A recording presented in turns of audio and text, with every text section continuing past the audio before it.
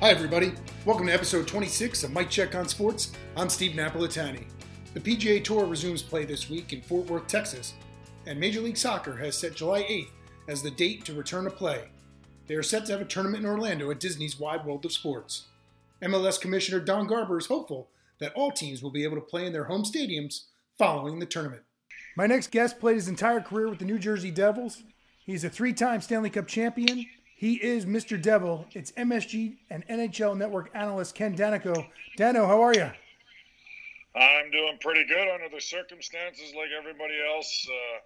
Just hoping we can move forward and things get better, and hope everybody's safe and healthy, and we can see some hockey in the near future as well. Yeah, and since the pause on March 12th, how have you been spending your time? Oh, boy. Well, certainly a lot of Netflix series along the way. That's something I didn't usually do a whole lot of, but I've watched with my wife so many good shows along the way. Started with Ozark way back. It seems like 2 years ago. I wish, one of my favorites, and love Jason Bateman. He happens to be a big hockey fan as well, and I have on occasion over the years crossed paths, so he is a big hockey fan. But love that show, and then there's so many other good ones along the way. But it seems so long ago. That was the first one right when the pandemic started that we got through pretty quickly at home. But really, a couple of things. I mean, one thing, at my ripe old age of 56, you always want to work out a little bit more, but you never find the time to, or take the time to do it. And that's something I've done a lot more of. I've gotten into the treadmill, the Peloton, and again, pushed by my wife, and I've stuck with it. So, you look for little silver linings and just to keep you sane. I've probably worked out from a running standpoint, and I'm not really a runner, more than I ever have in the last 3 months. And that's a good thing, especially when you get a little older. You want to keep active and keep the body moving. But the problem is I have that mentality, all or nothing, always have. Right. I think a lot of professional athletes do that.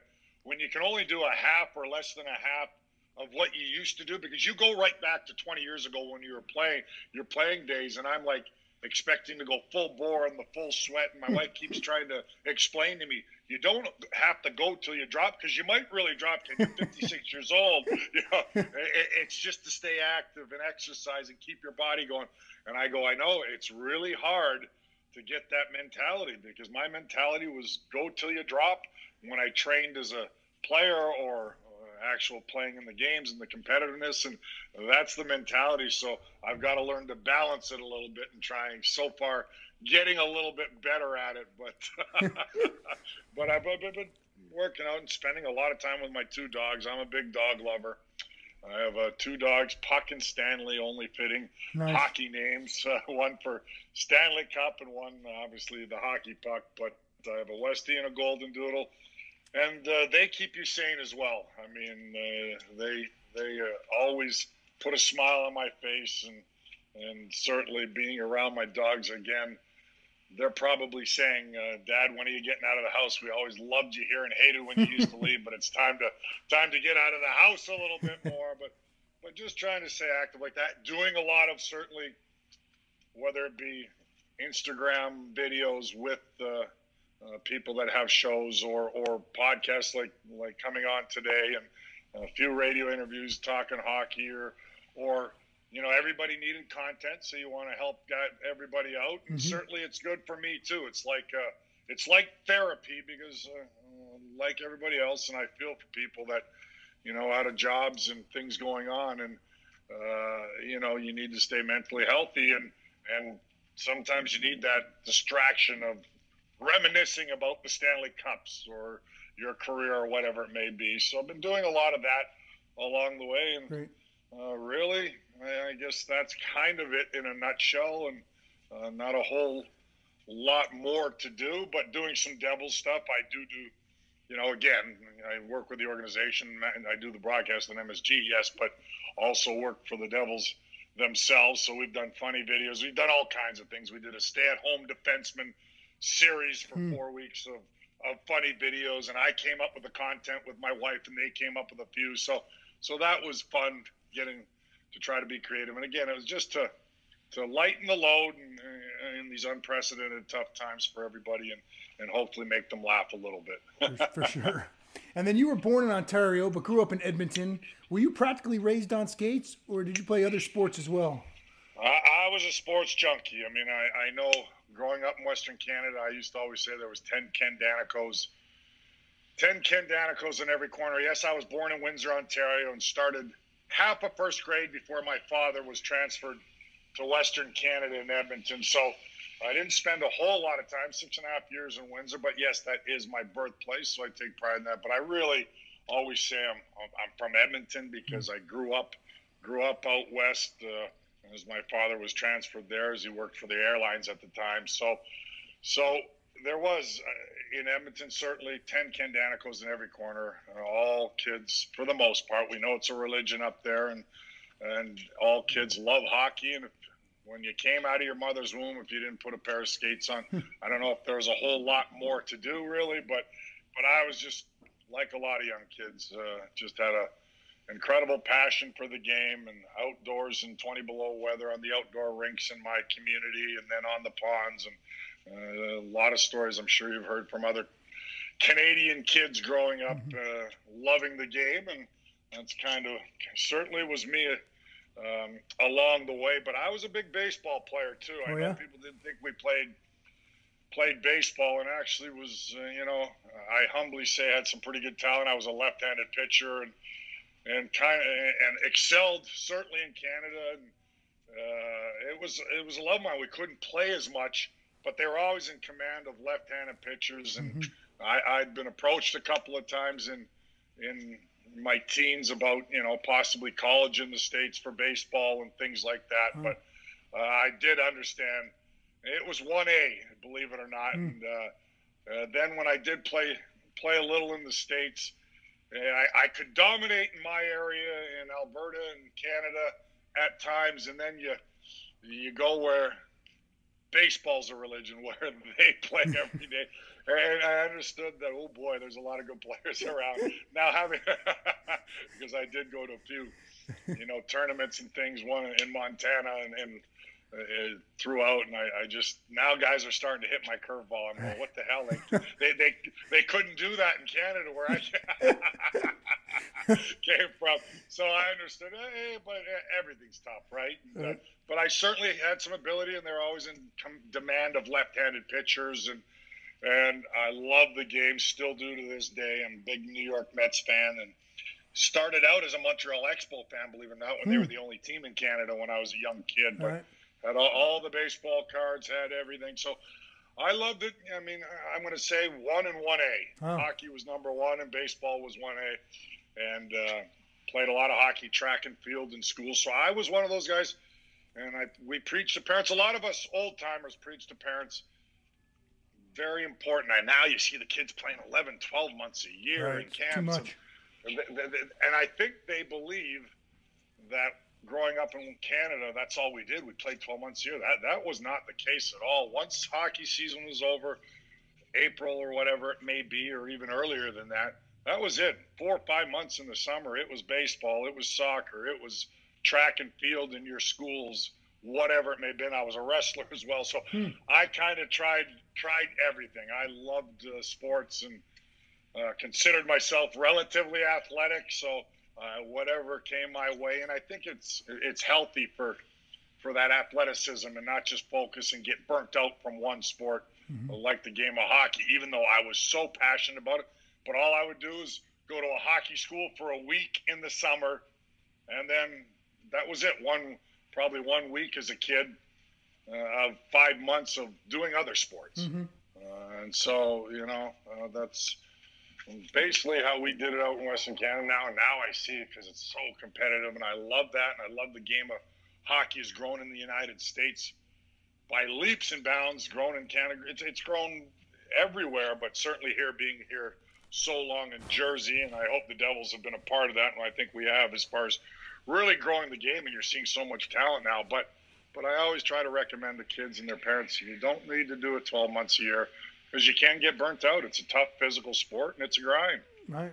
And then age 15, you joined the Saskatchewan Junior Hockey League. Was that a tough decision for you to leave home, or was that? Oh boy. Well, I got a great story with that if we got time. We got time. I've got a lot of good stories. However, I've been told to write a book many times, and I put pen to paper with the guy and never finished because I want to tell more. So maybe down the road, 5-10 years, and really in my retirement. But no, this is a story back then, and things were different. Everything evolves, and parents today, including myself, and I have a 26-year-old daughter and a 21-year-old boy. But when they were 15 years old, and whether it was sports, whatever it may be, that I'm going to go move away from home to play in the Saskatchewan Junior Hockey League, junior hockey at 15 years old, I would say you're nuts. And you don't send your kids away at 15 too often anymore. Back then, it was a little different. And if you had that opportunity, it was a possibility. But I'll tell you, my mother certainly didn't want it. So I was part of the Great Falls American organization. That was in the Western Hockey League, where a lot of guys get drafted. They only lasted about a year. But there was no draft for junior hockey back then, so they had my rights. They put you on a list at 13 or 14 years old, right? Mm-hmm. So Yorkton Terriers was affiliate of them, the Saskatchewan Junior Hockey League. A lot of greats had played in the Saskatchewan Junior League, and a lot of tough guys. I mean, Chris Chelios played for the Moose Jaw Warriors, and two tough guys, Dave Brown, Joe Kosher, both played for Yorkton at one point or another. I didn't play with them on the Terriers at the time, but the Great Falls Americans, I just finished Bantam AA.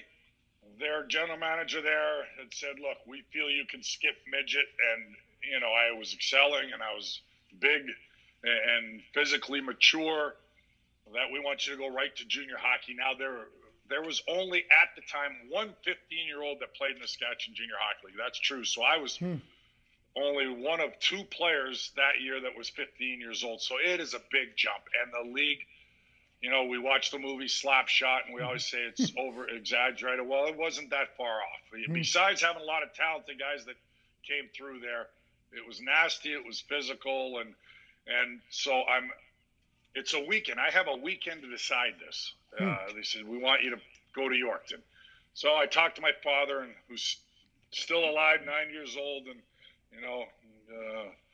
battling along here. He's been through a lot, strokes and everything. Well, he's Eastern European, born and grew up in East Germany and then defected to West Germany. And so he's an immigrant, came over from Germany at 22 years old on his own, didn't speak a word English. So hockey wasn't his thing until he got to Canada. He learned to love it. So his son loved it. And he just said to me, I said, Dad, I have this opportunity to go to Yorkton, but it's 500 miles away. And the coach is going to come pick me up and actually drive me to Saskatchewan to play for the Yorkton Terriers. And he talked to I mentioned it to my mother briefly, and she said, over my dead body, you're leaving at 15 years old. And true story. And so I'm going, oh boy, I'm going to upset my mom here.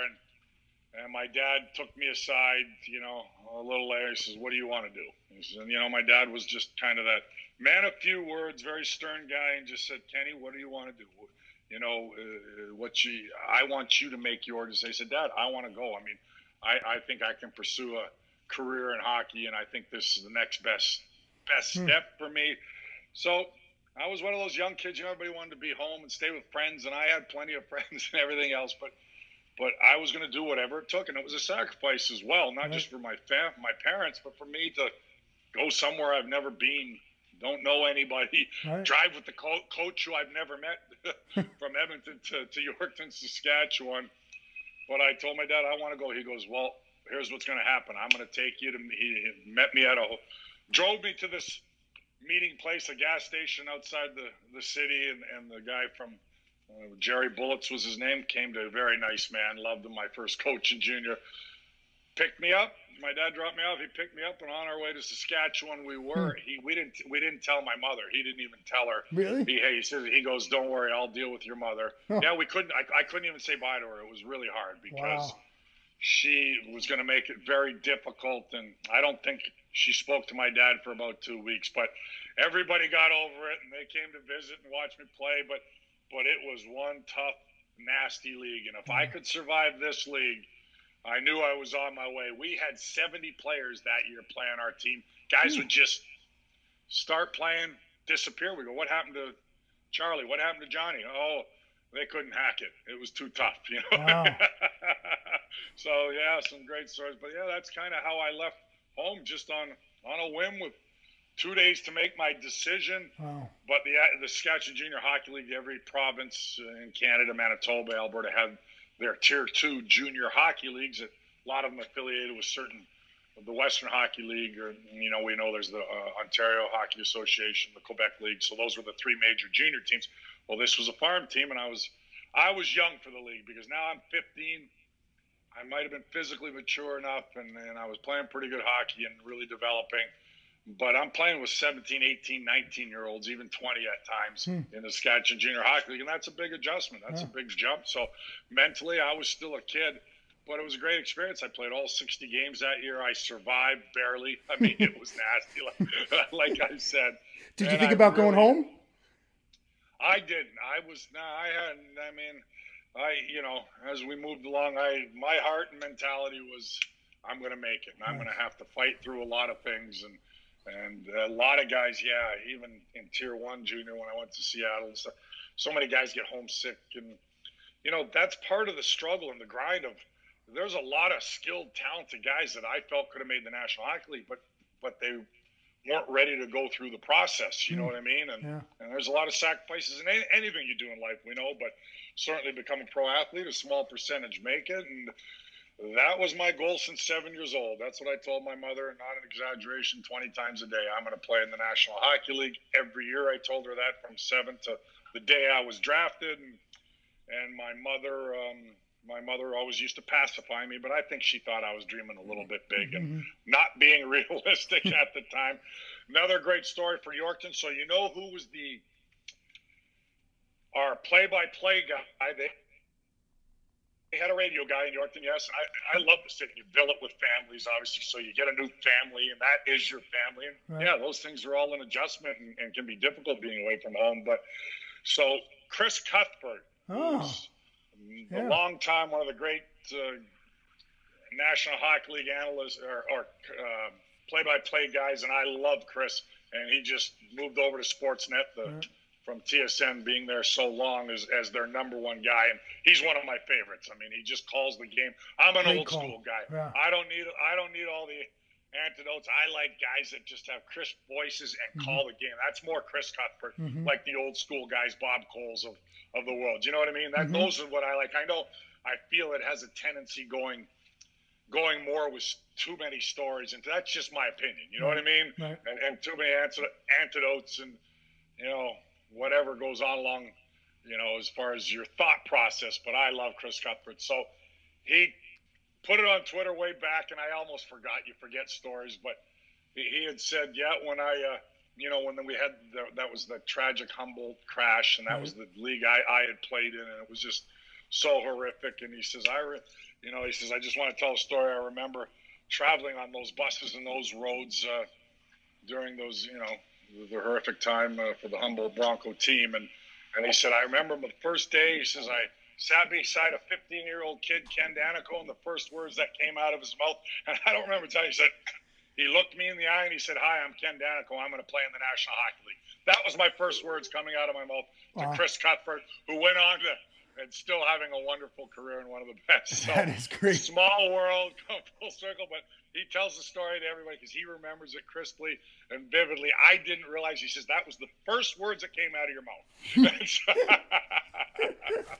That is great. Fortunately, and eventually things had worked out, but I don't know what the heck I would have done if it didn't, because you want to throw all your eggs in one basket. That was me. I believed it. I knew as I got to junior, where I was big, strong, when the game was, a little more physical, I guess you'd say, and fighting, yes, was prevalent, and the game's evolved, and I love the way the game's gone and everything. But in junior, I was offensive. I could do a little bit of everything, and when you get to the National Hockey League level, you find out that you can't transfer some of the things you're capable in junior because of your size and who you're playing against, kids your age or younger, to the elite league and the best league in the world, the National Hockey League, professional level. So you have to find your niche and your role. And I understood I wasn't the most skilled or talented. In junior, yeah, I thought I was skilled, talented, you know what I mean?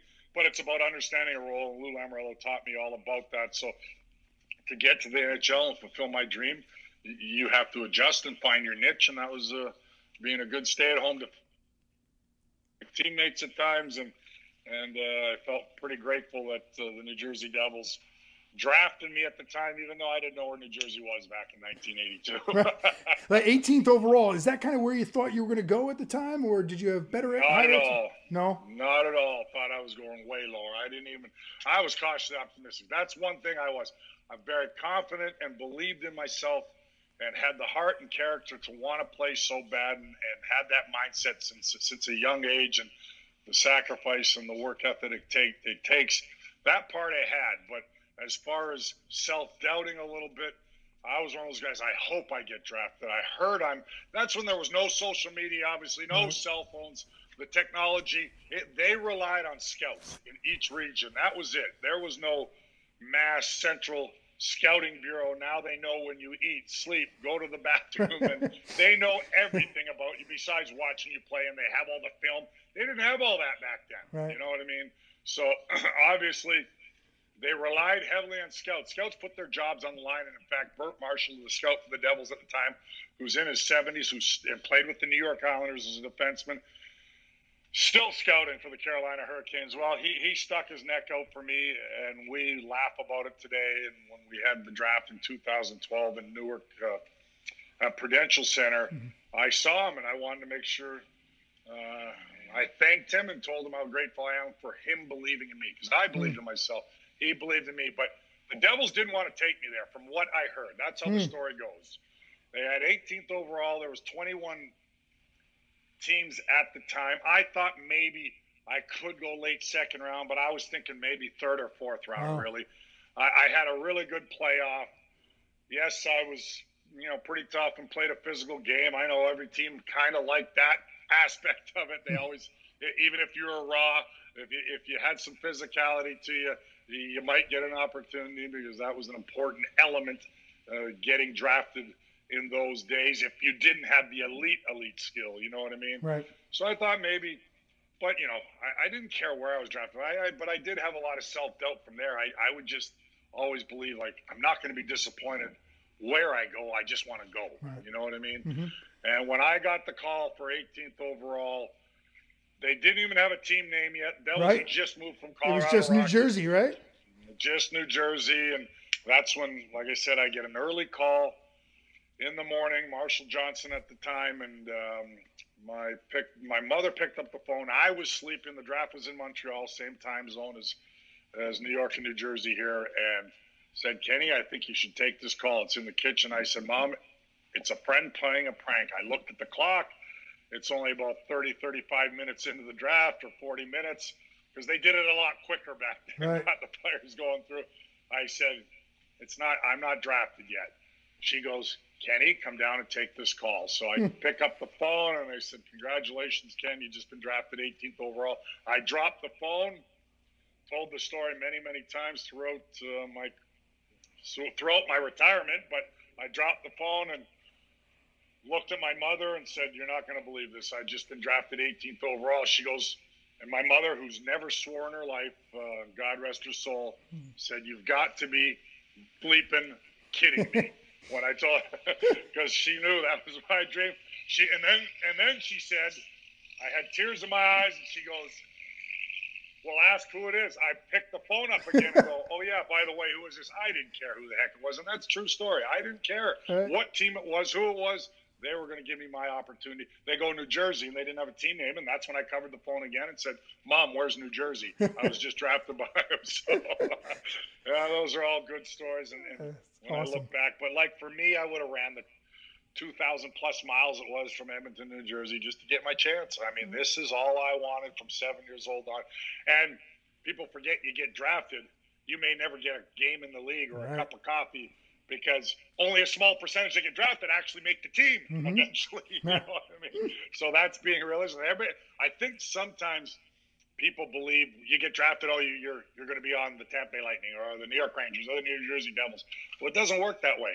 Like, I don't know what percentage, but I'll bet you it's under 10% that actually is drafted, actually play and have 5+ years in the league. You know what I mean?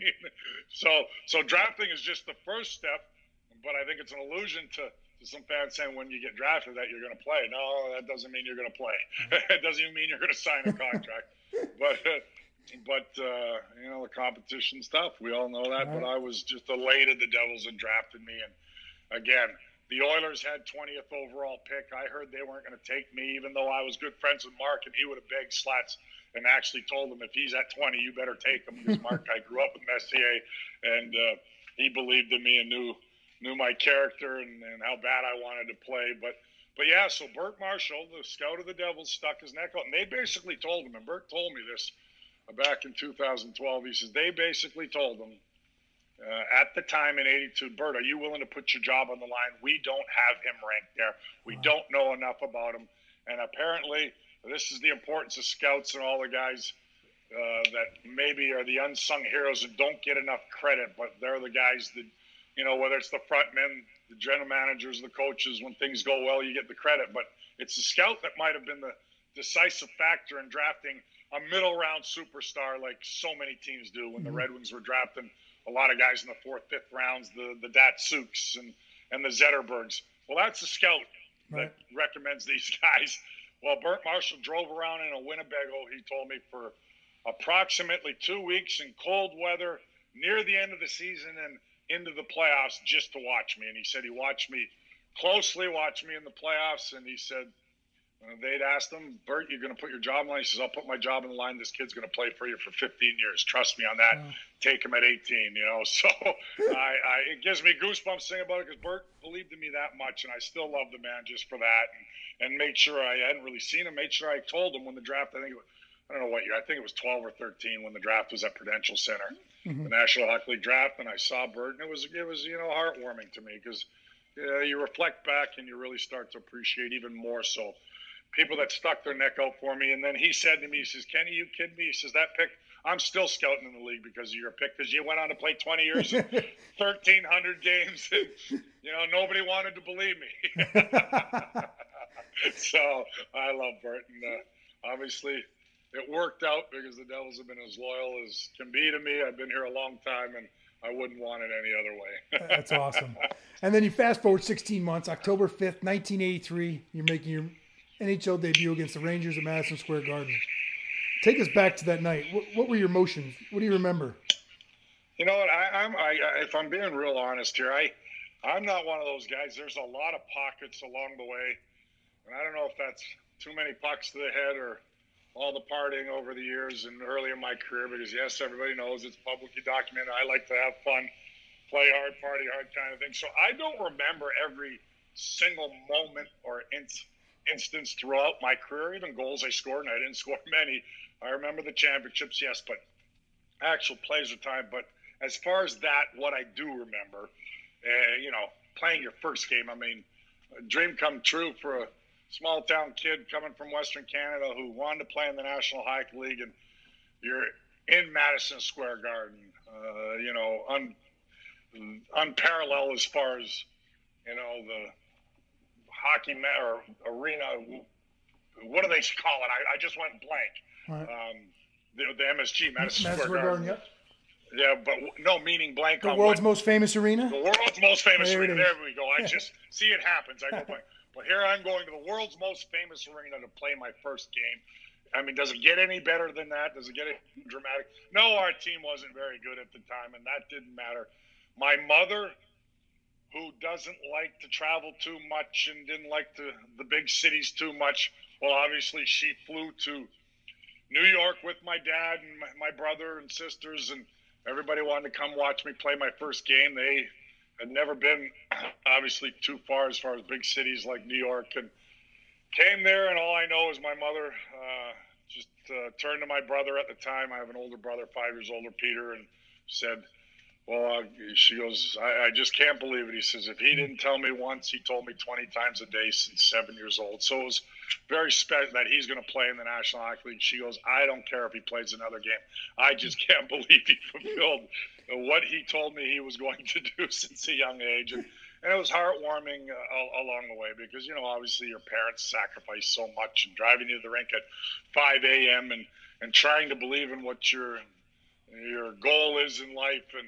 But my mom, like I said, I don't think she thought it was being realistic at the time. So she didn't want to stay too long. She wanted to get back home, but that's the only game he ever plays. He made it. And that's what he said he was going to do since 7 years old. And no, she didn't think I'd go on to play 1,282 more regular season games after that and a lot more playoff games. But she was just as proud. And for me, yeah, of course you're nervous. Of course the goosebumps. But just the, stepping on the ice is surreal. I mean, I'm stepping on the ice against guys I'm watching on Hockey Night in Canada Saturday. The veterans, I specifically remember more so looking back and remember playing when we played the Islanders early in the season, and I'm looking at Bobby Nystrom and Clark Gillies, and I might, have to bang in the corners with them. And I was a Toronto Maple Leaf fan, a big fan of Lanny McDonald's back then. You either cheered for Montreal or Toronto. And I actually got to play against them, and I'm going, those times were surreal. Going, right. Oh my God, I can't believe it. I was watching them at 7, 8, 9 years old on Hockey Night in Canada on a Saturday night, and I'm actually lining up against them. Pretty surreal. I couldn't even imagine. So then, like you said, it's no guarantee you're going to play. So you get hurt your first year. Then you got to think you're just, as soon as you get healthy, you're going to be back. But then you spend some time in the minors. So many great stories about that. Yeah, how much did that weigh on you? Killed me because, things were going. Our team, I think, I broke, for people who don't know, I broke my leg 11th game of the year. Ed Hospodar, a former Ranger, kind of a big melee and came from the side and kind of jumped me a little bit. That's my look at it as far as, but it was more of a scrum, I think, and he dropped the mitts. I didn't have time to get mine off quick enough. Ended up falling awkwardly. My foot got stuck in a rut, go back, break my fibula bone, and it was devastating because that's the only thing you don't want to happen early in your career. It's going good. Our team wasn't doing well, but I was getting a lot of ice time, playing very well. In the first 11 games, you break your fibula bone, and it's a setback, and that's, battling. You got to battle through some adversity, but it crushed me because I was really getting my foot in the door and, establishing myself in the Devils organization, the National Hockey League. So I break my leg. I have a cast up to my hip for 3 months because I didn't need the operation, but it was. I remember looking at the X-ray and it was just a clean break right in half. So, and it was painful. I'll tell you, it was in Hartford. So 3 months of nothing in New Jersey, watching us play. That was the year that we got smoked by the Oilers. And Gretz, who mentioned the Mickey Mouse organization, it was a blessing in disguise at the time. I said we lost that game 13-4. I had a broken leg, watched the game. I said we would only lost 7-4 if I was in the lineup. I used to joke about that. But it was hard, especially for a young kid. I'm established myself. I'm only 19 years old. Things were going pretty well. You break your leg. So late March, I'm ready to come back. I still have a little bit of pain, but everything's a process. And I thought I'd get to play the last 10 games with the Devils. We weren't going anywhere. They were out of it by December at the time. So they, management and the coach, Tom McVie, I believe at the time, who's just a legendary guy. He's as big a character guy the game's ever seen. He's still scouting 50 years in for the Bruins at 80-plus years old, but and had that deep, gruff voice. But he said, Kenny, I told him, I was very confident. A lot of guys thought they, if they're too young and things aren't going well, team ain't going well, you go to junior and you're going to have all the success. I told Tommy, I don't need to go back. I said, I can play. I'm convincing him. I said, and then I pointed to his board and he was laughing. Tommy tells all these stories during my retirement in 2006 when they retired my number, but true stories. And it wasn't arrogance. It was belief. I said to him, I pointed to that he had pins on the board of all the defensemen. I said, Tommy, I'm the best defenseman you got. How the heck are you going to send me down? I don't care about my leg. He said, Kenny, because we want you to play a ton of minutes. We're going to be out of it in April. They traded my rights from Seattle to Kamloops because Kamloops, in junior, they were able to get that worked out so that I was going to have a supposable good run because Kamloops, had a real good team back then. So they ended up sending me back. I played 19 games back in the WHL where I've already played, and I had 34 points in 19 games. Like, hard to believe because certainly was not an offensive guy whatsoever. But back then, yes, I dominated. And we won the Western Hockey League. And we went to the Memorial Cup, played against Mario Lemieux, didn't win it. We lost, actually, Ottawa 67s won the Memorial Cup at the time that year. But it was a great experience, and all that was fun. And I was glad, I got the opportunity, to compete at the highest level of junior to play in the Memorial Cup, and it unfortunately didn't win. Then the next year, no question, I think I'm on the team for sure, and that's part of my process, and a lot of it, and that's when I, angry and second guessing, asked to be traded at times. They send me down. I'm asking, when am I going to get called up? You lose your focus of what you have to do to develop. So I always look back at that time, and sometimes it was back then, money was a big difference. It was contracts. I didn't have a great camp, but didn't think it was bad enough not to make the team. You know what I mean? And like I said, I just believed in myself, and the team wasn't very good. A lot of times it's numbers. A lot of times you're the scapegoat, and I think that was part of it because I was making a minor league salary as well back down in Portland, Maine, where I played. Well, when I look back and reflect, it took me another year and a half or year and something to be a staple on the Devils blue line. It took that much time to develop that, and it was a blessing in disguise because I took nothing for granted.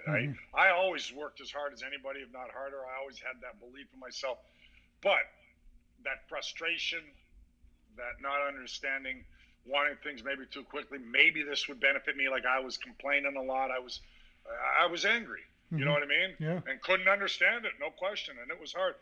And then you wonder, a lot of times I see kids that don't get an opportunity that probably deserve it. Even in today's game from the American Hockey League, it's just about timing, and you've got to make the most of it.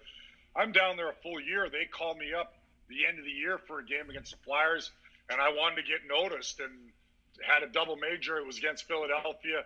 So now the next year, you think I'm going to make it again? Well, numbers again, and a couple months down, kind of to fast forward. And so Tommy McVie, who was my coach in '83 in National Hockey League, coach in Portland, Maine, and we were the Maine Mariners at the time, and he was very tough on me. But I learned, and I still keep in touch and still see him on the road when I do Devils games out west because he scouts out west. And we just reminisce and talk about things. And I thought he hated me. He was always on me, always on my butt. You want to play in the National Hockey League, and you got beat 3 times last night. He just, that old school style, right? And I thought he hated me, but he was tough on me. Well, he did it because he believed in me. He said, you think I was going to ride anybody that I didn't think had a potential to be, a real good player in the National Hockey League? Well, that was his philosophy. That was a lot of old-time coaches' philosophy. So December rolls around. I kept going into his office, and I said, am I ever getting called up here? Because if not, I'm asking for a trade. He goes, Kenny, stop whining. Stop being a baby. Keep working. He says, they haven't called yet, but they're aware of you. You got to focus on honing your skills here and playing the best and stop worrying about when you're getting the National Hockey League. But we all worry about when we're getting back up. So sure enough, December rolls around. I'm actually out a little bit with my buddies. As I told you, I like to have a little fun. So Tom McVie calls the captain, Steve DeJure at the time. He says, no cell phones, obviously. He says, you got to find Kenny. He's at home, Steve DeJure with his family. It's 1 a.m. I'm out. Steve knew exactly where I'd be in Portland, Maine with some guys, a little local establishment. Yeah. He comes in there, hands me says, you got to call Tommy right now. And now I'm looking at Steve, had a few pops in me. I said, Stevie, stop it. I know you're busting my chops. He says, Kenny, and you're pulling my leg.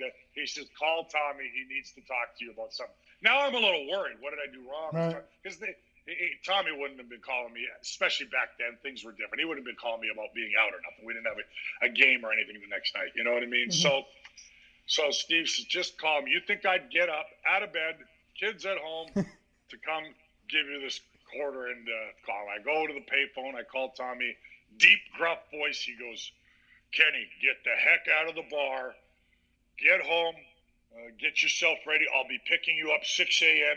He's got that deeper voice than mine, gruff voice. I'm picking you up. He always made a habit. The only coach that picked his players up, drove them to the airport when they got called up because he coached so long in the minors. But that was his thing. He loved it. To me about it. He says, I'll be at your house 6 a.m. I am beside myself. I'm like cloud nine, only a couple hours sleep. But what I did do is he says he's picked up, told the story in the paper as well. He says, I picked up over 500 guys in my career to pick them up, drive them to the airport for call-ups. He says, Ken Daneyko was the only guy. I packed everything but the kitchen sink. Really? I had 8 bags sitting by the curbside. Tommy comes up with a sour look on his face. He goes, what the heck is this? And I said, Tommy, well, how long am I going for? He goes, how the heck should I know? You play well, you'll be going for 10 years, 15 years. You play bad, I'll see you tomorrow. So now he says, and what are all these bags? Tommy said he'd never seen one. He says, I was the first player that had all these bags back. He says, everybody just had a little hanging bag with a couple of suits over their shoulder and a little duffel bag. He says, first guy he's seen cleaned out his whole apartment. So, and said he was tempted at the time to tell me to get that crap back in your house. But Tommy said, I packed it all in. And this first time he said, I said, well, I'm not coming back. And that's what I told him. I said, I'm not coming back. Tommy put all the luggage in the car. And then he told the story 10, 15 years down the road to the papers. He says, I knew he wasn't coming back either. And that's why I packed his damn bags into the car, because he says, I just knew it. He was too determined. He was not coming back. This was his time, his last shot to be a regular in the National Hockey League on the Devils' blue line. And he said, normally I would have told him to put all his stuff back. So long story, but those are the ones that you remember so well and mean so much to you. And Tommy was so instrumental in part me what it was going to take. And yeah, he was pretty hard on me at times as well. Oh. And then in 1989, you guys started becoming a perennial playoff team. Get as far as the conference finals in 94, then the shortened season 95. And now it's June 24th, 1995. You guys have steamrolled through the playoffs. What point did you know that the cup was going to be yours? Well, you learn along the way, and certainly in '94, where we'd had the second best record in the National Hockey League to the Rangers, and we were on a collision course to meet in the Eastern Conference Finals. CU goes to the Stanley Cup. We're up 3-2, have them down and out in Game 6, up 2-0 in that game, and think we're going to the Cup for the first time. And we had a great team, one of the best series of all time, I think, in the National Hockey League playoffs ever. It had a little bit of everything. All the Hall of Famers, star players, great goaltending, nastiness, rivalry, a hatred for each other, everything that, to me, is what playoffs is all about. And then we don't put the nail in the coffin. Mark does his thing in Game 6 and calls a shot. It was all of the second half of the game, because if it wasn't for Mike Richter, we probably should have been up 5-0, and that series is over. But you understand, it's a 60-minute game. They turned the tide. They took over. And then Game 7, coin toss, couldn't have been a better game. Somebody had to win, somebody had to lose. I mean, double overtime. Can't get any more dramatic than that. As devastating as that was, that's part, when you reflect, you don't after the loss because you're crushed, but you see that was part of our learning along the way, that you have to stay even-keeled. You've got nothing, up 2-0 Game 6. We're already probably going to the Stanley Cup in our minds. You know what I mean? So it's all the little things, Stanley Cup finals, and it's all the little things you learn along the way. So come 95, yes, it was a short season. We didn't have a particularly good 48 game schedule. Didn't really have a particularly good season, but we did get into, I think we're 6th seed or whatever it was. So yeah, we felt we had a little hangover from coming so close the year before and having such a great team and losing to the Rangers. Then 95, we were the type of team, like, everybody forgot about us, that we were the second best team in the National Hockey League the previous year in the regular season as well, and had one of the most epic playoff series against the team that eventually won the Cup in '94, the Rangers, right? So people, all of a sudden, it's what have you done for me lately? We're a 6th seed. We're not going to be that dangerous. Well, we were the type of team just get in, let's get to the playoffs because we're going to flick the switch because we had a taste. And that was part of our process, you know what I mean? And we learned along the way all those little things the previous year. So we were able to turn the switch on. Not many teams do. Everything you got to go into the playoffs hot. You got to do this. We stumbled going into the playoffs out here. But then we turned the switch on because we had a lot of the same guys and same character and same talent that had come so close the year before and started to steamroll in '95. And I think we caught a few people by surprise. Well, then come up against the Detroit Red Wings in the Stanley Cup Finals as we're cruising along. Philly, we had a great series to beat them in 6. So that was always our rivalry after the Rangers was the Flyers because they'd had some great teams, and we always seemed to have to get through them during our Stanley Cup runs along the way. But we had a tough series against them and beat them in 6. So now we're playing the best team in the regular season by a country mile. The high-flying Detroit Red Wings, the papers, the media gave us no chance. And I remember it vividly. We all do. And I remember a couple days before, we had a veteran-laden group. We had just a good combination of veterans and rookies like Jim Dowd and Sergei Brylin, just roasting Guerin. I mean, he was a bull. And then we had McKay's, the veterans, and myself and Stevens and a young Niedermeyer. So we had such a nice combination. Tom Chorsky's. We had great role players. Richer, Lemieux were beasts. So we were so sound and solid. We were like almost chuckling inside to ourselves, the veteran guys anyway, going, really? The discrepancy's that bad?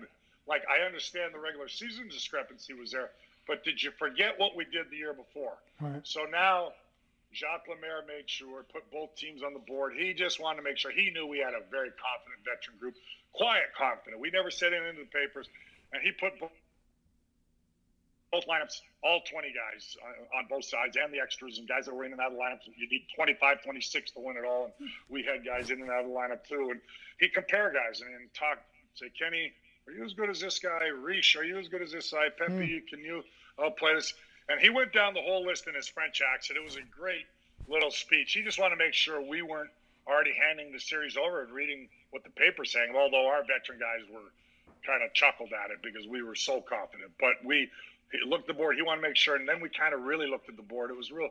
Lemaire was a genius like that, and I thought he was just such a great coach. He just made sure we understood. And then now we're starting to see, well, we're actually better here. We're better there. We got better goaltending. Yeah, our defense is better. You know what I mean? And, yeah, they got some great stars up front, Yzerman and Fedorov, and go on down the list. But we're looking at the board and going, how are they 3-1 favorites again? Somebody explained that to us, and they were. I think it was along those lines. We weren't seeing it, you know, and Lemaire made sure we did. Now, do we think we'd sweep them? Of course not. But that first game, anytime you can win on the road in Detroit, the heavily favored Red Wings, and we found a way, and we stifled them. And our teams scored plenty of goals. I hate hearing about – I shouldn't say I hate it. I care less because it's the same way the game's played today about defensive and trap. And we never heard the word trap. We were always one of the top-scoring teams. 94, we were top-scoring. We had more goals than New York Rangers that year in the regular season. It was close. 2000, we were second in the league when we won the Cup. 2001, we were number one in the National Hockey League. So when they use that terminology, it's like we just sit back, and that's not the case. We always were a top-scoring team under Jacques Lemaire. We just were that good away from the puck. And it's the same thing, systems and things he did when the Montreal high-flying, great star Montreal Canadian teams of the 70s. That structure, discipline, playing away from the puck, and using your sticks well, shutting down lanes. That's what it was about. I never heard those words. That was media made up. But having said that, every team to this day still tries to emulate it. Right. You need the horses. You need players that can play that way. Look at teams that won the Cup. The St. Louis Blues, the Los Angeles Kings in 2012 were the lowest scoring team in the National Hockey League. I don't care. They're doing what it takes to win. But I just don't think from a lot of our great forwards, we were always one of the top scoring teams in the league, which nobody seems to mention. They just get focused on, oh, it's too defensive. They're making it tough on teams. Well, I'm sorry, we're making it tough on teams. We're that good. Right. You know what I mean? At the time. But no, we didn't expect to beat the Wings. But after beating them both games at home, in their building and going up 2-0. Yeah, I felt we had a good chance, but we weren't going to get ahead of ourselves because we learned that lesson the year before and wanted to make sure we closed it out. And we just made it difficult on them and stifled a really good, talented Red Wing team. And Scotty Bowman said it after. One of the greatest coaches of all time. He says, I've never been so frustrated in my life. He says, we had no answer for the New Jersey Devils. They were that good. And he said it's the most embarrassing time in my career because I had all these great players that just had no answer for their team. And I knew that was about Game 4, halfway, that we're going to win the cup. And Chambers kind of sealed the deal. Sean Chambers, another unsung hero, scored 2 goals. We win the final game 5-2, but to win in front of our fans was great. No, not in a million years do we think we'd sweep them. You just want to win. But we went through a lot of lean years. We were a bad team. We were a Mickey Mouse organization at times.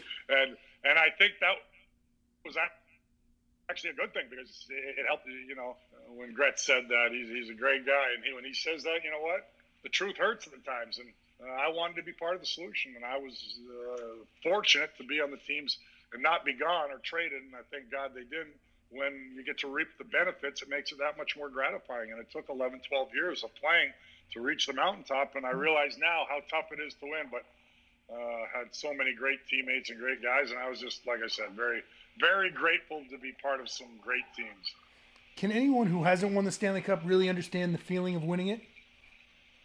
I don't think so. No, and you realize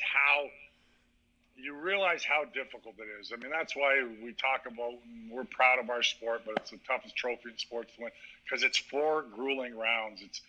And a lot of times, this team might be a little better in paper, but you can overcome that with great goaltending or a great defensive system or a break, a bounce. You need that as well.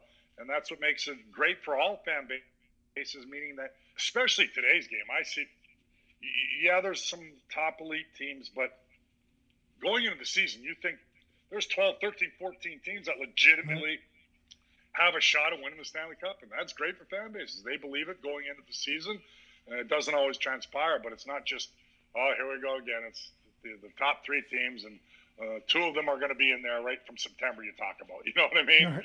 And that happened in other sports. I think our sport's probably more unique like that. Now you're seeing it in other sports too, especially football, baseball, where it is a little more competitively balanced, but at times it used to be the same teams in basketball or football that you knew who were going to be there at the end. And now it's certainly changed dramatically in hockey, but we've always had that because there's always been bigger upsets in hockey than most sports we've seen. And that's great. I love that, just being a fan of the sport. Yes, I root for my team, and do the broadcast, but being a huge hockey fan, I love the stories like the St. Louis Blues winning it for the first time in their history and just watching, teams overcome a more talented team to be able to beat them like the Columbus Blue Jackets did against the Tampa Bay Lightning and stifling them in the first round, and the Lightning had a record-setting season.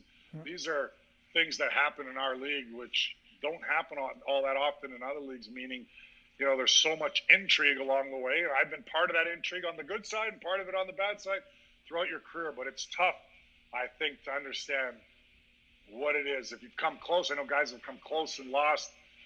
You get that feeling, you can taste it, and it's devastating to lose, because we lost in Game 7, 2001 to the Colorado Avalanche. You go that far, it kills you. It didn't matter we'd won before. It's crushing. So I felt that agony of defeat.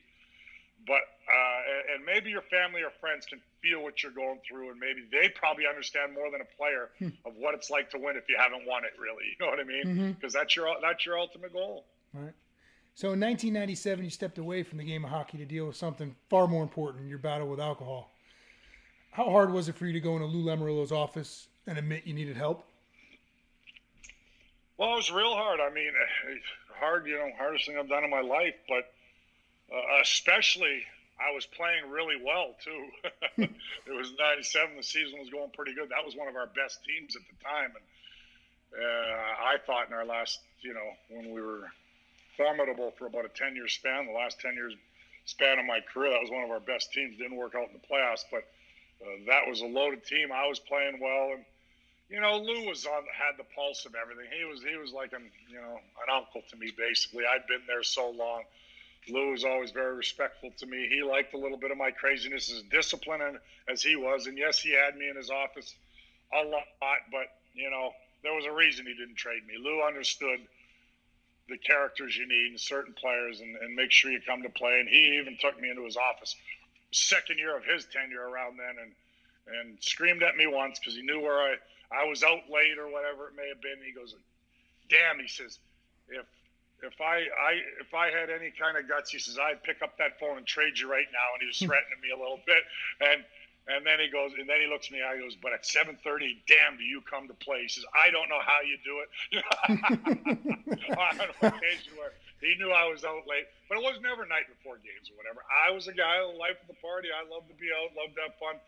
And until, it becomes a problem and you never think something can defeat you. I mean, I relied on that mentality of nothing can, I'm this big, tough, physical player. I got there with that tough, hard mindset. And Lou Lamoriello said the best words he's ever said to me. And it still makes sense today. Maybe didn't as much of the time. He says, your biggest asset is your biggest liability. And that was go, go, go. The motor was always going, the energy, the passion, the drive, but it also could be my biggest liability. It's what made me successful in the National Hockey League and become a pro hockey player to begin with. But it also was my biggest detriment at times as far as I believe I'm invincible. I can overcome anything. This is me. I want to enjoy life to the fullest. And then until I found out, you know years before, it's always creeping in. I knew I was drinking too much. I knew I partied too much. I knew I enjoyed the nightlife a little much. I mean, no different. A lot of guys you hear and see in the 70s. I would have been a great New York Yankee, the Mickey Mantle era, having fun and, where the media didn't really cover you. And thank God, like I said, they didn't as much back then. We didn't have all that social media. So we were allowed to have a little fun. And don't get me wrong, I had a lot of fun along the way and did some things, you always regret along the way as well. But it was 97, and Lou had known. We have talked about it many, many times. And I kept, I'd curb it because hockey was so important to me. I said, no problem, Lou. So I'd stop all summer. I always trained hard. That was one thing. That's why it says I'd burn candle at both ends. Like I was a guy that if I didn't, I had a motor as far as working out. If I was out till 4 a.m. in the off season, I was up at the gym at 8 a.m. No ifs, ands, or buts. That's just the way I was wired. You know what I mean? As you can see when I speak with passion, energy. I always had that. So there was no missing days or more. So I had that drive. But when you get older, it starts to catch up, as everybody knows, to you a little bit, and it's not as easy to recover. I could recover as a youngster. And, I'd known in the 90s, long before, you think about it. And anytime I learn now, when you start thinking about it, well, maybe I should check this out. Maybe I drank a little too much. Maybe I'm having a little bit of problem with this. And that was a couple years leading up to even 97 when I went into Lou's office. And, he had his pulse and everything. He knew me like a book. I wore my emotion on my sleeve and said, Lou, the hardest thing for me, I got to do something about this.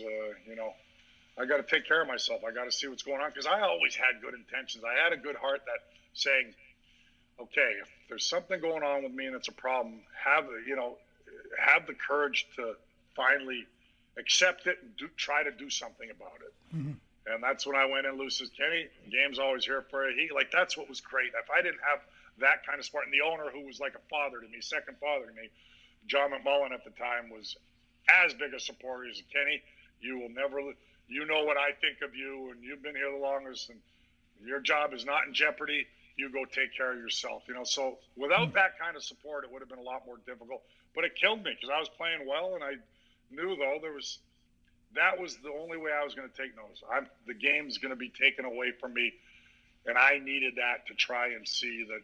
I still wasn't sure, even though I knew in my mind, I didn't want to admit it, that I had a drinking problem, and I was more of a binger and a partier. But I learned a lot in rehab. And then again, I tell people, because not to get too deep into it, it takes a lot of courage. And yes, everybody thinks, we're invincible at times as athletes. We're human. And after that rehab and after I came back and got sober for a while, I couldn't believe all the emails and letters I got from mothers saying, my son, because he saw you publicly, went to rehab. I was actually the first player to go into the program publicly. There was other guys silently the NHLPA,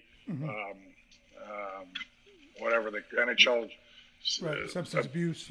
Substance abuse, alcohol, whatever, mental health, everything. You know what I mean? I actually was the first one to go public, which I'm not proud of that, but I took that step, and I didn't realize that. I didn't know until years later that I was the first guy. There was guys before me, but it's a private program. You don't have to go public and don't have to do it during the year. You know what I mean? Right.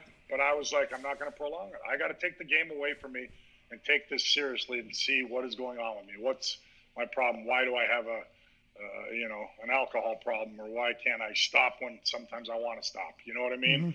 So went away to rehab, and again, I tell everybody, it took me, I stayed sober for long spurts during my career, so important. Then I'd go back. There's very rarely a first-time winner, even after rehab or rehabs, and then back and forth. Then I'd stay, sober for 6 months, and I'd dabble again, and then I'd go overboard, and then I'd pull the reins back because I did have some kind of discipline and understood the game, that how important my team was to me and the game was to me. I didn't want to jeopardize that. And then until after my career was over, celebrating again after winning the Cup in 2003, like I said. So I wasn't a first-time winner, but the seeds were planted because I had some good sobriety during those times after 97 when I went public. But I want to make no mistake for people that don't give up, because it took me 3, 4, 5, 10 more attempts before I finally got sober. And I'm proud to say, come this August, I'm 9 years sober and proud of it. I don't talk a lot about it, but anybody that wants to talk to me about it, I talk to former teammates that might go through some problems. If I can lend a hand, I said, there's no magic wand, there's no magic formula. I'm blessed that I was able to get sober and have no desire to drink anymore, and I still have a good life. That was the hardest thing for me. I didn't know if I could 1 foot in, 1 foot out. I was like, can I have fun without, because I'm a fun, gregarious guy that wants to be out. Can I have fun without alcohol? And I found out the answer, but I was using it as a crutch and excuse sometimes when I went back. Screw it. I'm going to go back. This is no fun either. You know what I mean? Right. So I was always on the fence. But it took me a few years after. And like I said, from 97 till when did I finally get completely sober? 2011. So that's a lot of years in between. I had a lot of sobriety in between there, but then going back out for a couple months, going back out for a week, going back out for a year, you know what I mean? So it took time, because now I didn't have the game. I didn't have to be as good as, in my mind, I'm taking advantage of it, and not recognizing the problem again. And finally in 2011, some things occurred, and, thank the mighty Lord, I kind of, one day at a time, as they like to say, I put it all together and said, this is it. I'm done. And I asked the big guy upstairs for some help. And since then, I've been sober and really haven't had a day where I think about it. And that's a miracle to me in itself. But yes, anytime I hear from a mother or a kid or people that didn't even know, or now I get former teammates calling me around and inquiring, quizzing about it. And I go, you know what, that makes me feel, I don't want anybody to have a problem, but anybody I can help, I'm like, I don't have no emotion. I just tell them my experience and how I got sober and what I did. And you have to be serious. Are you ready to put it down? That's it. And it took me 20 plus years to get it right. Well, good for you. And you went on to win 2 more Stanley Cups, 2000 and then 2003. Is it any different winning multiple after the first one, or is it still just as great? Just at once. I mean, like I said, been real fortunate to win a few times when guys don't even win it once in their career. But no, everyone had a different meaning. I get to ask the question a lot of which one was better. Probably the first one, because that's the first time you've won it, and it's a dream come true. But for me, everyone had a different meaning. That first one was a whirlwind, was a party, was, yes, a dream come true. Used to carry a silver garbage can over my head, pretending it was the Stanley Cup as a 10-year-old playing street hockey. So your first goal is to play, second one's to win a Stanley Cup. Well, we accomplished that 12 years in my career, I guess it was. And then now we had a team that, it was Stanley Cup or bust every year. Doesn't mean it's going to materialize, but certainly we knew we had a chance because we had a great core and led by the Brodeurs and Stevens and Niedermayers, all Hall of Famers, just great players and people. And I knew we were always going to have an opportunity with at the time. But when we win the second one, I really understood what it took. That was probably our best team, and we thought we were the best team in the National Hockey League on paper, on the ice, and we proved it. And that was our best team of the three, I believe. But you really understood the sacrifice and the magnitude of what it is to win a Stanley Cup and how tough it is. That was for me. Everybody has their own thoughts and feelings on it. The guys that have won multiple cups, and we had 5 guys that have won all 3, including Sergei Brylin with the other 3 Hall of Famers I mentioned. But for me, the second one, I really took in more almost. You know, I really appreciated maybe even more than I did the first one. Don't get me wrong, the first one, I'm not going to say one was better than the other. It just got better for me in this 2000 because I was a little more I was a veteran. I was a veteran of both, but more mature, more understanding. Yeah, you mentioned the rehab after 97. I just soaked everything in a little bit more, you know what I mean? Mm-hmm. And then 2003, for me, my role's diminishing. I'm in and out of the lineup.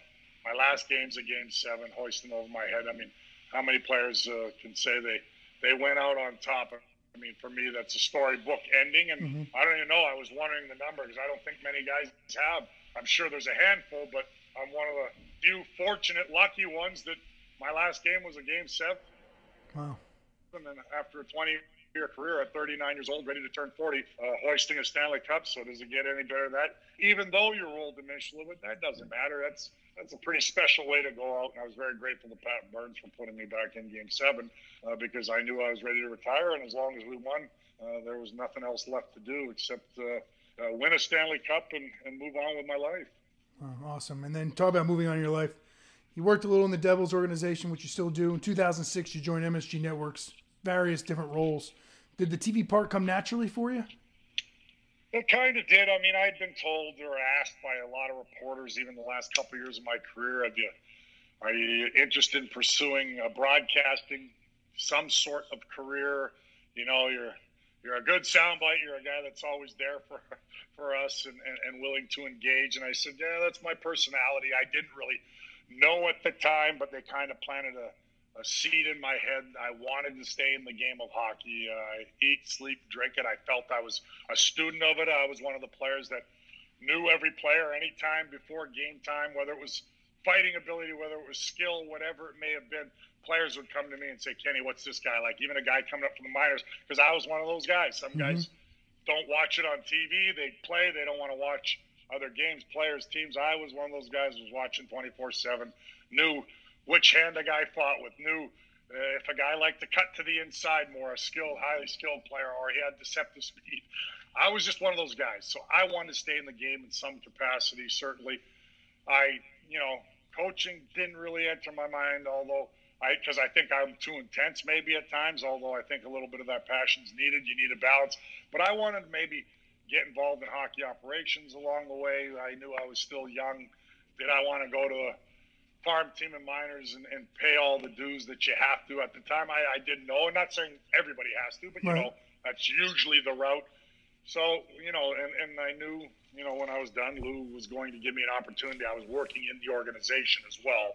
Right after my career, we had worked something out, a long-term deal, which I was grateful for. And that was a reward for being with the Devils for 20 years. Lou had worked out a long-term deal with me to do whatever they asked, you know what I mean, as far as in the community. And that was easy for me because the fans are what it's all about for me, or whether it was corporate speaking, things like that along the way I did for them. And then, a couple of years after I retired, had the opportunity to do both and do some broadcasting pre-game, in between periods. In 2006, I can't believe it goes back to 2006. That has gone. I talk about my career going fast. That's 14 years with MSG. That blows me away. I can't believe I've been with MSG Networks, and I've loved it. We had a great hockey show for 8 years with Duguay and Al Troudwig and Butch and other fill-ins along the way. Butch Goring, Dave Maloney. We had a blast with that, and we thought we were going to be off the air in 3 months. We started doing that in Madison Square Garden, down below, kind of in a dungeon area, a small room. But and Stan Fisher was part of it, the Maven, and go on down the line. We had all kinds of guys on, but it's, mainly me, Butch, Ronnie Duguay at the time, and Al or Bill Pito. Those were fun times, and I really enjoyed it because there was so many laughs. Yeah, we're all rooting for our team and all ripping each other and saying, you guys are this and our team's that. And, I love that camaraderie. That was kind of doing broadcasting, but like being on a team again, but against some of your enemies, because those are guys, even though they're dear friends and we had a show to do, we're off air doing all those fun kinds of things like you do in, ribbon guys in their locker room or in the off season playing golf. Our team's better than yours, and even though we had nothing to do with the outcome anymore, because we're all too old. But when we did that show for about 8 years, that was a lot of fun. That's kind of how I even got more and more into broadcasting, doing the Devils games in between periods and pre-game, analysis as well, and then got the opportunity to do the play-by-play and the color along Steve Cangelosi, and I don't even know how long I've done that for. I don't count years, but I think I've already done it. Going into my fifth year, I guess. 2014 was your first year, I believe? Is that when I started? Yeah. So I'm already up to 6 years now. I've already finished 5. I just can't believe how time flies, but I've really enjoyed it. It's been great, and MSG's been great as well. And so I do a little bit of both and some NHL Network. I've done a lot in the last 8-9 years as kind of one of their guys in the bullpen, but they've used me a lot. I get to talk hockey. I mean, how lucky am I? And that's what I love. As mentioned earlier, you're known as Mr. Devil. The love Devils fans have for you is insurmountable. My friend Kyle has been a diehard Rangers fan since he was a kid, but you were one of his favorite players of all time. And I know he's not alone. And I think it speaks volumes for the amount of respect you receive from players and fans around the league. What did you do as a player that spoke to fans from other teams or players?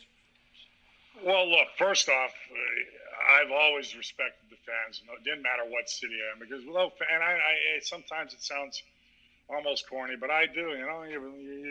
Your parents teach you that. Treat everybody like how you'd like to be treated. Well, I love the game of hockey. Yeah, they're rooting against us, but fans are fans. They're loving our game, and you even understand it more after you retire, where I appreciate all fan bases. Like, yeah, I love my fan base. Love the New Jersey Devils.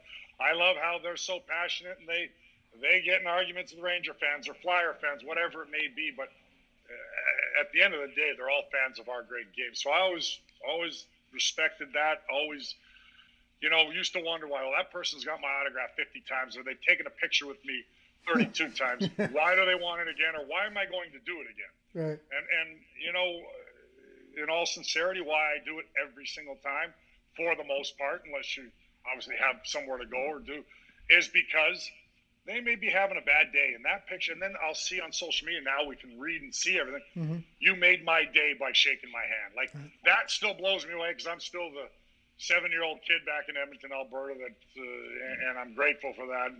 My mentality hasn't changed. I'm a blue-collar guy that had to work for everything.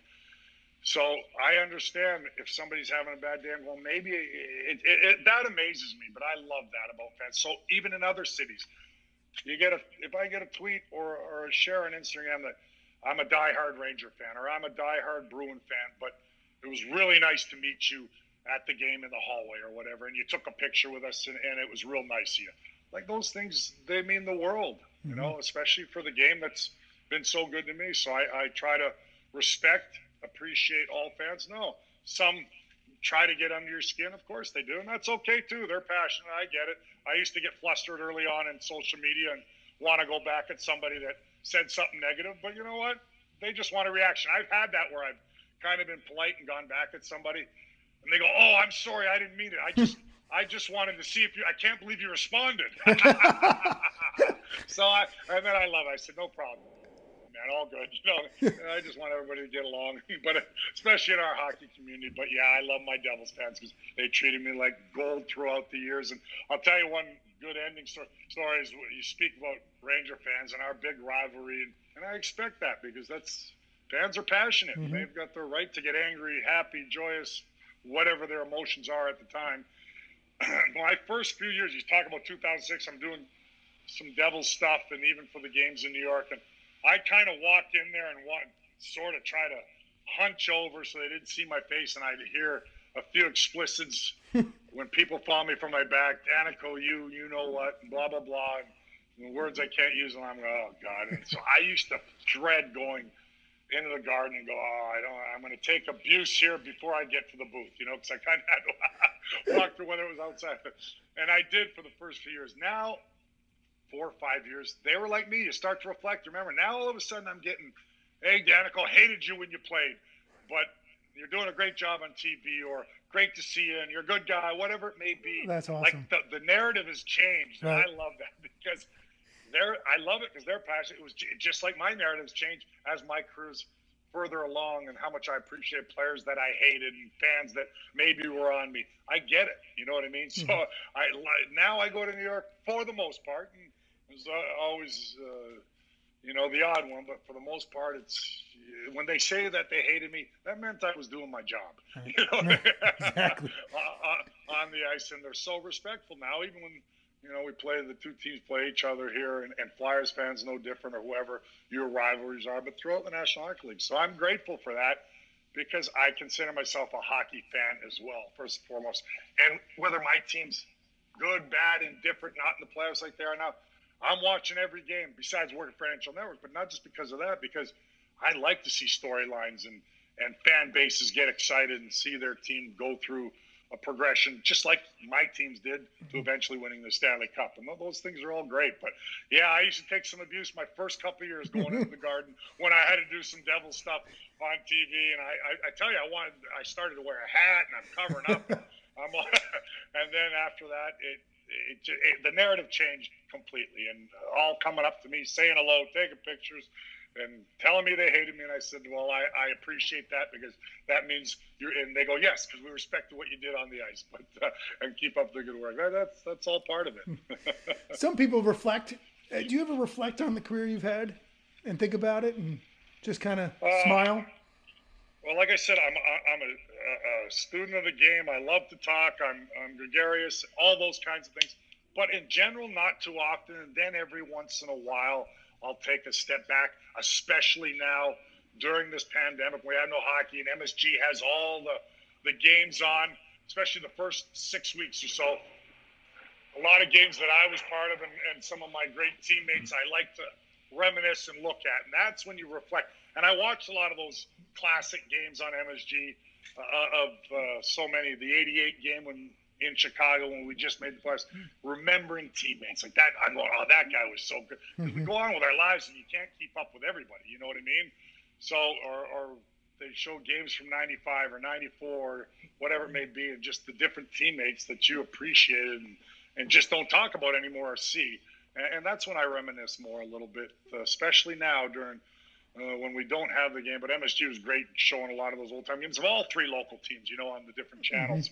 MSG Plus and MSG and everything else. So I really did get to reflect and digress a little and take a little bit, have a little. I'd still got some goosebumps watching the games and watching me play, and I'm still critiquing myself, going, that was a bad play. I had more time with the puck. Like I'm going, my wife's sitting there going, Kenny, it's 25 years later, and by the way, you won the Stanley Cup that year. I go, I know, but that was such a bad play. I had a bad game.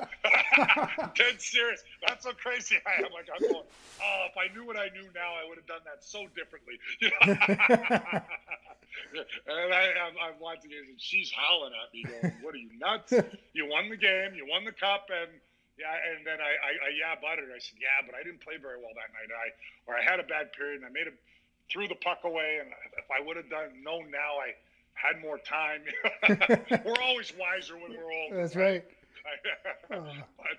But she said things worked out. Just the way, right. And she brings it back, puts it back in perspective for me. But that's when I started reminisce. As much as I like to talk hockey, everything, I didn't think so much of my career as yes, the championships and.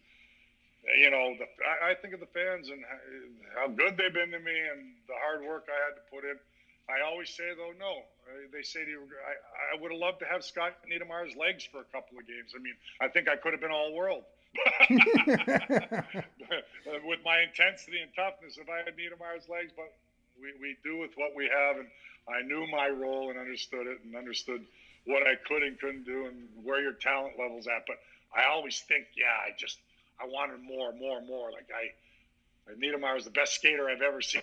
Smoothest skater I've ever seen. I said, I just want those legs for one game. You know what I mean? I still say that at 56 years old.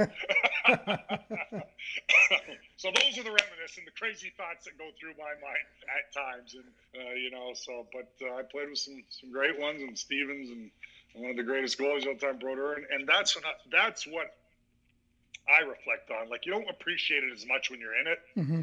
And then when when it's all over and said and done with, that you start to look back and go, man, I played with some great players. I was pretty fortunate, you know what I mean? Mm-hmm. And you reflect a little bit more, that's all. But that's more what I look at, and especially watching some of the MSG classics along the way. Well, Dano, you've had an amazing career. I appreciate your time and the stories. It's a lot of fun to listen to you. My pleasure, man. Good to be on with you. It's like therapy for me as well. I hope everybody's safe and healthy. And as we transition and try to get back to normal, new normal, whatever that may be, but I hope everybody can get back to work soon. And it seems that businesses and things are going to open up a little bit more, but we just got to be safe and get back to our lives. Absolutely. Well, again, thank you very much for your time. I appreciate it. All right, pal. Take care. Good being on with you. Thanks. So many good stories from Dano. You could tell why he was so well respected around the league. For someone who didn't know where New Jersey was when he was drafted, Dano is still the face of the Devils franchise all these years later. He is not only a presence behind the mic, but he is heavily involved with the community as well. Stay tuned for the next episode of Mike Check on Sports. Take care. Brush your hair.